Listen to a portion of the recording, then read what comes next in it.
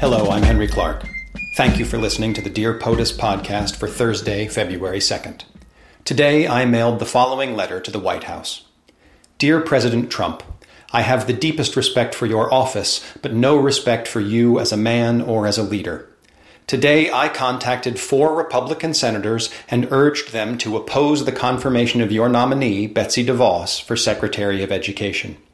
Ms. DeVos is unqualified to lead the department. She is neither an educator nor a leader in education policy. She is a party leader and a lobbyist, and one bent on privatizing our public education system, in part for her own financial gain. Her nomination is irresponsible and illustrates your contempt for the American people. The majority of Americans oppose her.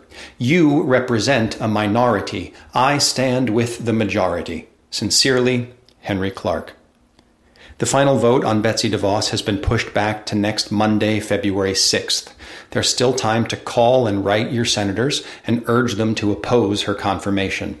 Also, write to some Republicans who might vote against her. I contacted Senator Murkowski of Alaska, Senator Collins of Maine, Senator Portman of Ohio, and Senator Heller of Nevada. You can find their office phones and email addresses online, and it only takes a few minutes to get in touch.